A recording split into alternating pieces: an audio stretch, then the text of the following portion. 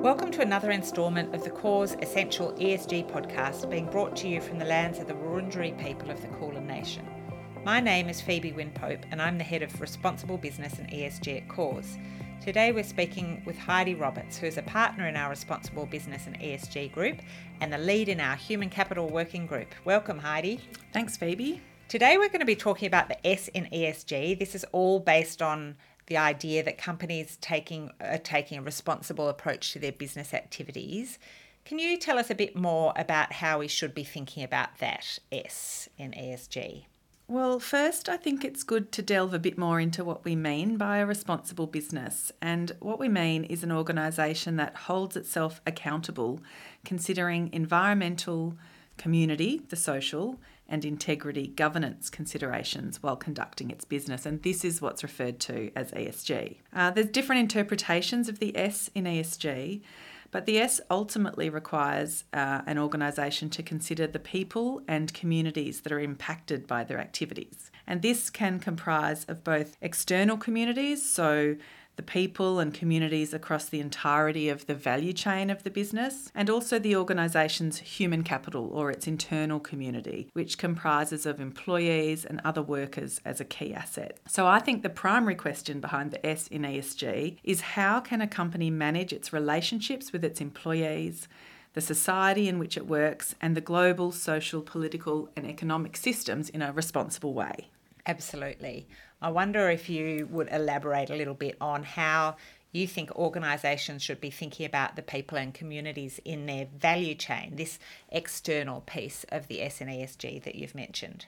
Well, when we think about evaluating a company's impact on people and communities across the entirety of its value chain, we're talking about a company's operations, supply chain, the end users of its goods, and the effects that these might have on different stakeholders. Even when a project or activity has a positive social impact as its ultimate aim, I think organisations still need to be conscious of the human rights concerns across the whole supply chain as they seek to achieve this positive outcome. So, for example, in the energy transition to net zero, there are significant social risks to First Nations people due to land acquisitions and extraction and use of natural resources to build this renewable energy infrastructure. Another example would be the considerable risks of modern slavery in the sourcing of raw materials required for renewable energy systems. So I think assessing the S, therefore, requires consideration of the human rights of all stakeholders and which of those human rights might be adversely impacted depending on who the stakeholder is or who the community is. Yeah, that's right. And we have another podcast which is discussing those unintended consequences in ESG management, which people might want to refer to. That's the kind of S along the value chain. What do we mean then about the human capital side of the S? And can you tell us a bit more about that? Yes, so the company's internal stakeholders, particularly its employees and other workers, are a key asset. You know, they're particularly valuable and organisations, as we know, need to take great care of them. It's in their best interest to do so. This takes into account, for example, issues like sexual harassment, inappropriate workplace behaviour, labour rights, wage theft, diversity and inclusion, and some of these interact with more traditional areas of employment and labour law.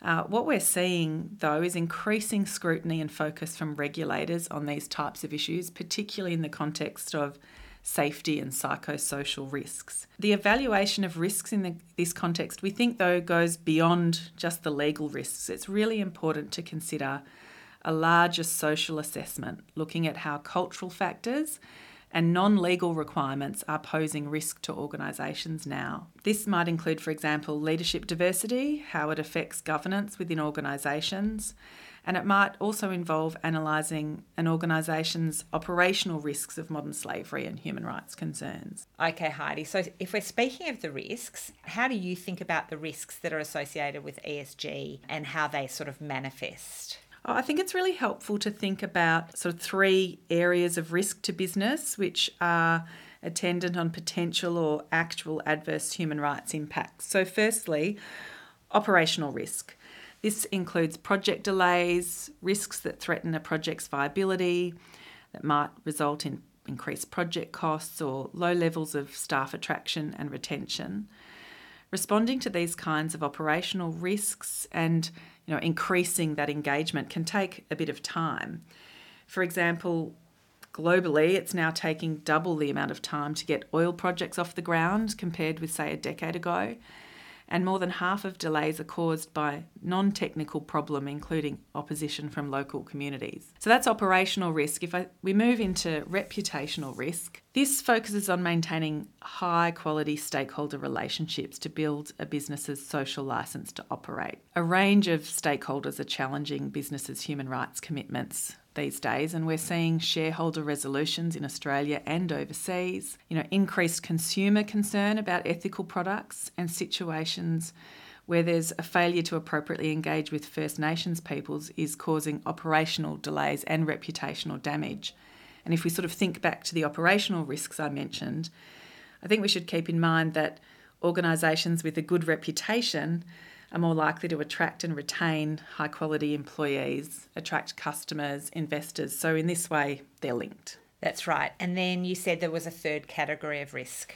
Yeah, so the third category of risk is legal. In Australia and globally, we're seeing increasing litigation arising from ESG issues, including claims of misleading and deceptive conduct regarding statements on human rights commitments, often by strategic litigants who are really looking to change corporations' behaviour. I think companies need to consider in this sphere, compulsory but also more voluntary regulation and ESG reporting frameworks. So, for example, gender-based harassment and discrimination in the workplace is governed by Commonwealth and state anti-discrimination legislation. We have Workplace Gender Equality Act reporting for non-public sector companies with over 100 employees. And we have some Victorian public sector gender equality reporting obligations, all on top of, ASX governance reporting requirements. Heidi, I wonder if you could provide us with an example or recent example or ESG development to illustrate how crucial that S aspect is becoming. Yes, so a recent example, a global medical supplies manufacturer is facing litigation in the United States against the company. The actions taken by 13 Bangladeshi employees who alleged that they and other workers were forced to pay extortionate recruitment fees in exchange for their jobs. It's also alleged that they were forced to work excessive hours without access to food or water, that their passports were taken away and their movements were monitored and controlled. So I think the issue with the litigation is that the company was aware and had made disclosures in modern slavery statements of the risk or likelihood that some of these practices were going on. Indeed, they reported they'd taken a range of remediation measures to address some of these risks and incidents. The allegations are that despite this, they didn't do enough to address and prevent modern slavery in their supply chain. So we're yet to see whether this leads to sort of further litigation in Australia, but it certainly should ring alarm bells for organisations in terms of taking actions to address the risks that they're identifying. And the huge impacts on the stock price at the time this case was brought in the US, wasn't there? Yes, there was. That is very interesting and raises all sorts of questions about the identification, the assessment, mitigation and management of modern slavery risks in particular, and possibly how important it is for an organisation to be able to demonstrate that its mitigation, due diligence and remediation processes are adequate and appropriate. I wonder if you have any other examples. Absolutely. Over the past few years, we've seen a number of organisations in Australia facing significant backlash over what have been considered inadequate responses when senior managers or leaders have engaged in sexual harassment. We've seen that announcements that employees who are found to have engaged in sexual harassment are being promoted or are leaving their organisation with large bonus payouts have sparked public outrage. And again, there are operational, reputational and legal risks associated with this. In some examples, the resignation of the CEO or board members, which is highly disruptive in an operational sense to an organisation. In terms of reputation, we've seen shareholder demands for action to be taken in relation to allegations or in terms of discipline. We've seen shareholder demands to disclose how sexual harassment complaints were handled and what the outcomes were. And we've seen calls for public explanations of decisions to promote or pay bonuses or ex gratia payments to people where allegations of sexual harassment have been substantiated. In some circumstances, we've seen a negative impact on the share price as a result of these calls. And of course, there's the legal risk. So in addition to claims by victims, we also see financial impacts of sexual harassment allegations, investor withdrawals, and investors may indeed have further recourse to other legal action. We have seen a huge shift in the last maybe couple of years around the issues of sexual harassment in the workplace. And you've mentioned it several times throughout this podcast. I wonder if you could talk a little bit more about how companies are thinking about this as part of their human capital analysis. Yes, we've seen a lot of progress across the private and public sector to really address the scourge of sexual harassment at work. Perhaps most notably, the Federal Parliament recently passed amendments to the Sex Discrimination Act, which imposes a positive duty on employers to prevent sexual and gender-based harassment, sex discrimination and victimisation at work. And we'll shortly be releasing another podcast that further detail on this development in particular. At the national level, the Australian Human Rights Commission handed down their 5th national survey into sexual harassment in Australian workplaces. And this comes after a couple of years in which the Sex Discrimination Commissioner was actively investigating, produced her report and has been communicating a lot with employers and employees, workers and the community. And sadly, the survey suggests that 1 in 5 people still experience sexual harassment at work every year. Only a third of Australian workers believe that their organisation's doing enough to prevent or address it. We've seen a rise in the number of inquiries seeking to understand the scale and the drivers of sexual harassment in the workplace, particularly in the mining industry. The Enough is Enough report, published by the West Australian Government earlier this year, had really insightful findings into the drivers of sexual harassment in the fly-in, fly-out mining industry. And the drivers included the fact that the industry had a very small number of women working in the industry. It was very hierarchical, had a poor workplace culture where incivility and rigid male stereotypes and disrespect for women were just accepted as the way we do things here. And the report also looked at the role of culture, alcohol, practice of moving on sexual harassers as opposed to dismissing them from their employment, and the systemic underreporting of sexual harassment in the workplace. Unfortunately, these things are not limited to the mining industry, and if you have a close look at the Sex Discrimination Commissioner's report, Respect at Work, you can see that these drivers are present in quite a number of industries and workplaces.